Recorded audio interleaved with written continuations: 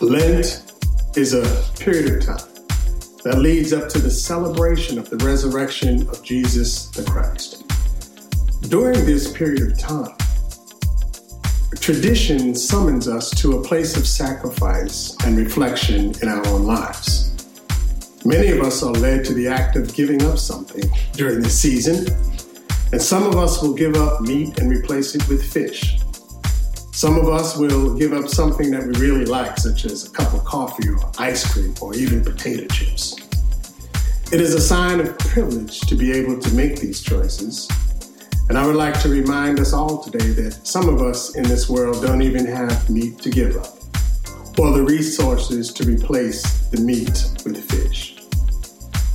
Campus Ministry posted the words of Pope Francis on Instagram, and I would like to share those words with you. They read in this way: fast from hurting words and say kind words. Fast from sadness and be filled with gratitude. Fast from anger and be filled with patience.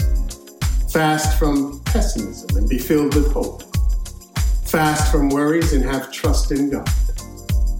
Fast from complaints. Contemplate simplicity. Fast from pressures and be prayerful. Fast from bitterness. Fill your hearts with joy. Fast from selfishness and be compassionate.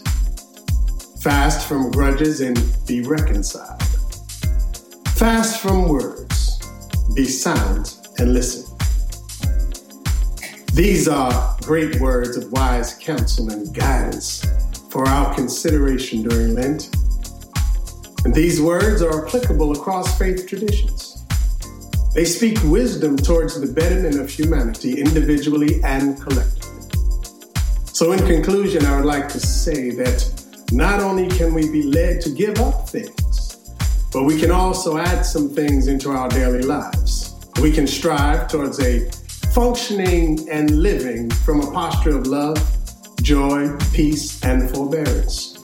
And we can certainly add kindness, goodness, faithfulness, gentleness, and self-control. We can be the love of God in action. So God bless you, and I'll see you next time.